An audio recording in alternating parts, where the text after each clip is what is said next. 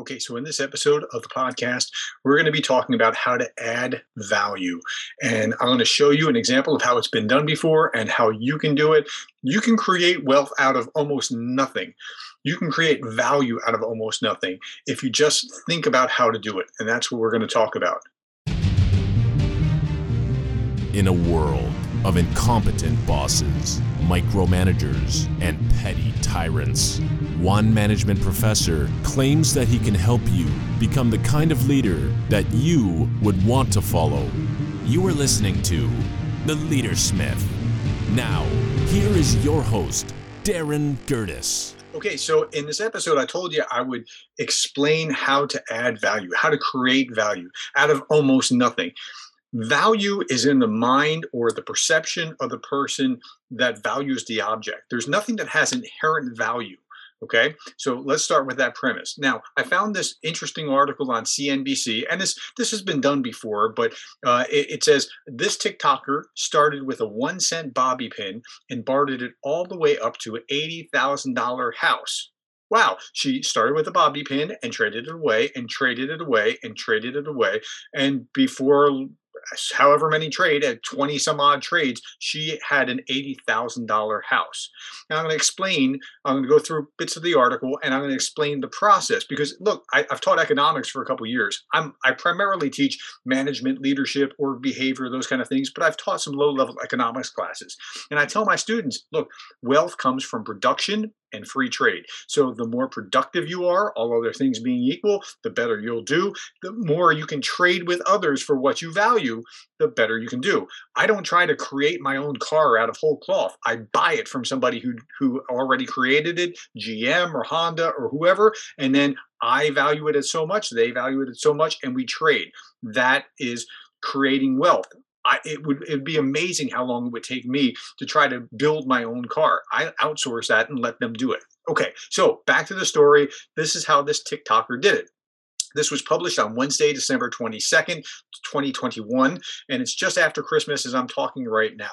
Okay, so back in May 2020, her name is Demi Skipper. She started with a 1-cent bobby pin. I mean, it was just lying around the house. And she got this idea. And again, this idea has been done before. Somebody did this famously with a red paper clip. And it's been done in multiple ways before. She said, who will trade me something for this bobby pin? And then this started her Trade Me project. And her stated goal from the outset, from the middle of 2020 until I don't know if it was the end of 2020 or early 2021, whatever it was, her goal was to trade it all the way up to a house. She was going to just follow this pattern. Okay, so Demi started with the 1-cent bobby pin. About 24 trades later, she bartered all the way to an $80,000 house. And she got millions of TikTok followers along the way. Okay, so it took her 28 trades. You can follow and see all the things that she did, all the trades that she did. I'll put that link below so that you can watch them all. And yeah, she traded legitimately all the way up to a house. Okay, she traded a trailer, she traded tractors, a Peloton bike, jewelry, MacBooks, snowboard, a set of margarita glasses, and every step took her a bit closer and a bit closer to her goal. So she even says in the article that she was inspired by the TED Talk by McDonald. This is very famous. He traded a red paper clip and bartered it all the way up to a house as well. So it can be done. It has been done. She replicated. She had a couple of rules. So her rules were, one, no money could exchange hands. Now, with a caveat that if she bought something or traded something, she would cover her shipping costs in the process. Okay, we can forgive her for that. And then she couldn't trade with someone she already knew. That would kind of, look a little bit maybe sketchy. Okay, so she had those kind of rules on the front end. Okay, despite just starting with a bobby pin, the article says, 0 followers on social media, the project was almost immediately popular. It attracted 1 million followers. So I'm as impressed that she got 1 million followers as that she did the other thing, just trading and trading and trading until she got to a house. So that was pretty impressive. So here's what she did. A bobby pin cost about a penny, let's say. Okay, a bobby pin, she trades a bobby pin for earrings. That's the first trade. The earrings are worth about 10 bucks. Then she trades for margarita glasses for the earrings, and that's about 24 bucks.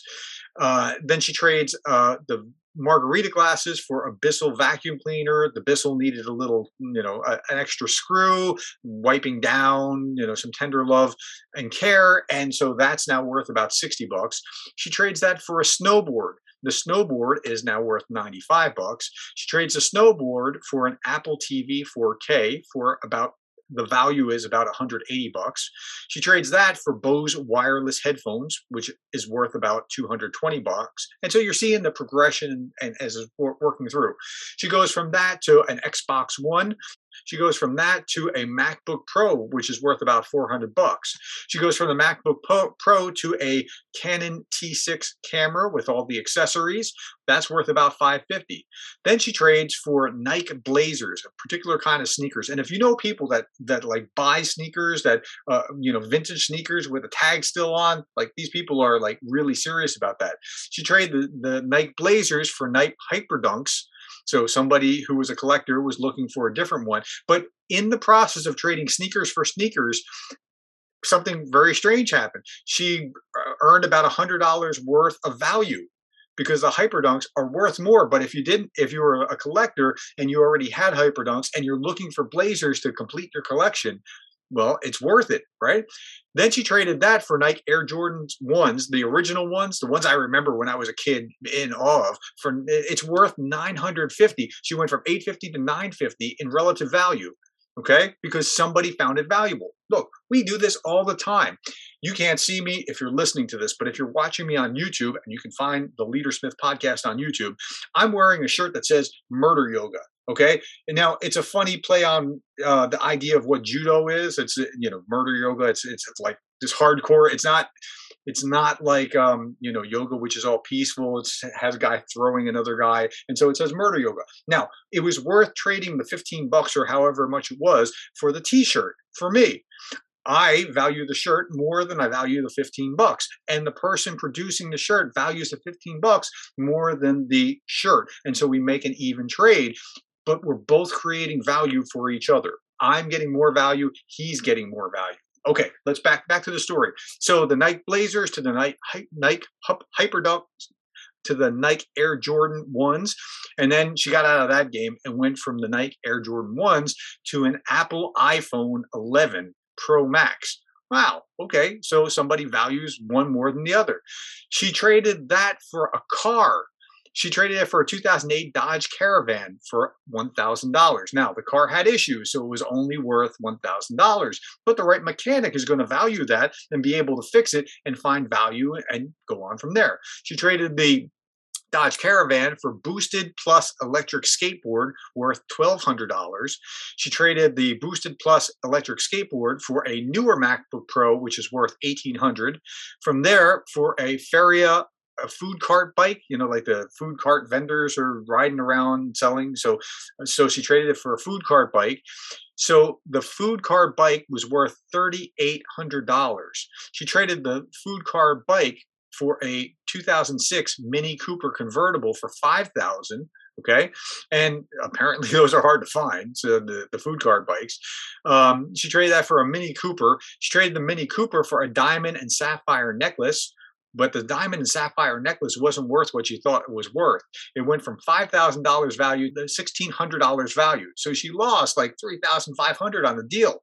Now, this is part of the problem. You have to make sure that you're evaluating things, doing your due diligence, making sure that something's worth what it's actually worth. So she actually lost a lot in that process. So she went down $3,500 in that one trade, but she got back up on her feet. She traded that for a Peloton bike. She traded the Peloton bike for a 2006 Ford Mustang GT Deluxe.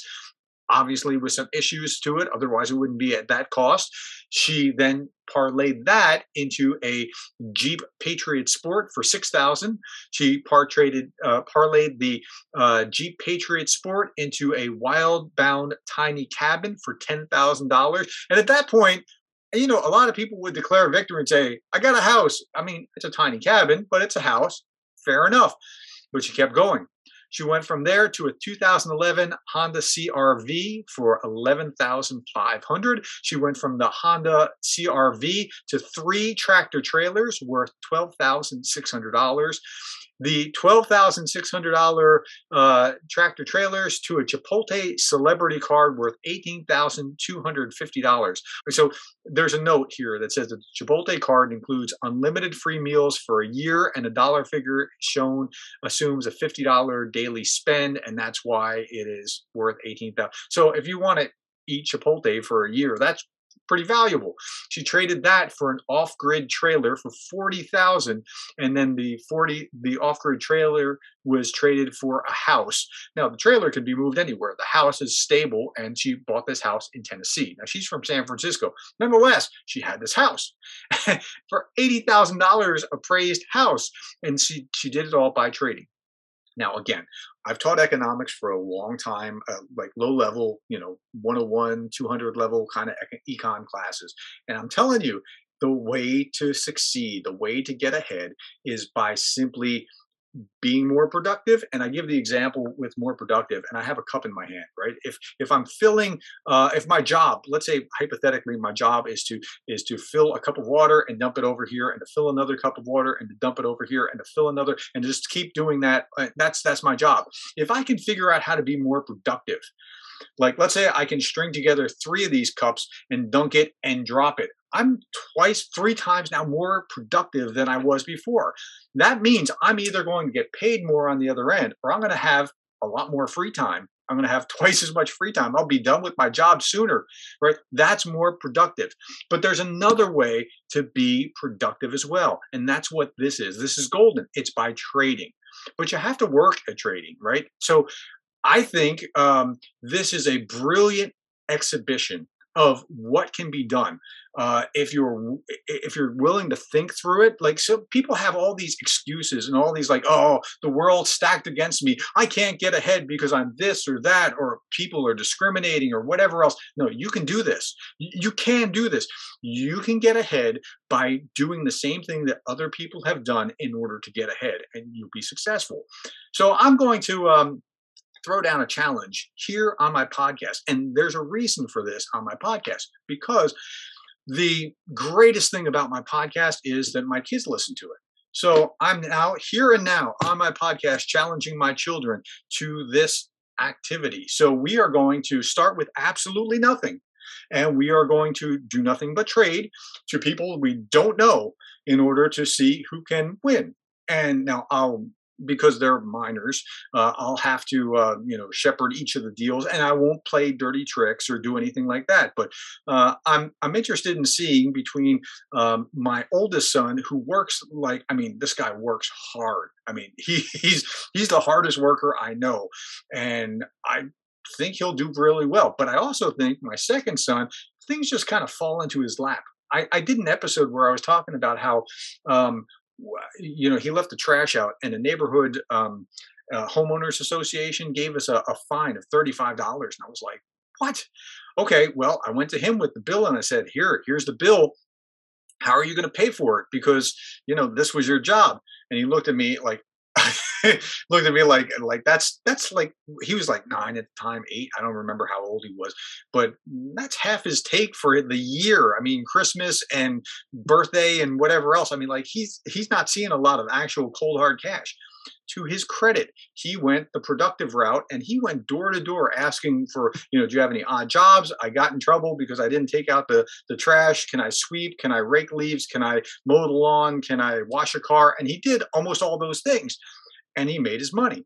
So they went the productive route, both of them. But now they need to see the free trade route and how free trade works, because you can add value just by doing this, but just by knowing what other people value and meeting them with those things. So Ian and Alex, I'm throwing down the gauntlet right now here on my podcast, and we're going to do it. You and I are going to compete, and we're going to post everything and show what you've accomplished, and may the best man win. Now, that leads us to the quotation for contemplation for today's episode, and that comes from Jim Rohn. Jim Rohn said this: learn to get on the good side of the way things work. And that's what the challenge is about. Because if you follow what we're doing, Or if you're them and you're working through this, you're going to learn how the good side of the way things works for you. Sometimes we work on the bad side of the way things work, where we're paying the interest rather than collecting the interest. We're going to get on the good side of the way things work. All right, stay tuned. We'll talk about this update periodically, and I'll be posting this on social media as well, so you can follow along, and I hope you do. Hey, thanks for taking the time to listen to this episode, and I hope that gives you some ideas and helps you think about, look, value can be created very, very quickly out of thin air. You create value when you say thank you to someone, when you actually genuinely appreciate them, you're creating value. When you give an idea that somebody didn't have, when you share knowledge, that's creating value. And it didn't have to cost you anything. So we're going to start with nothing, with an open hand, and say, hey, what can you trade for this nothing? You'll see how it works. Thanks for listening. Talk to you another time.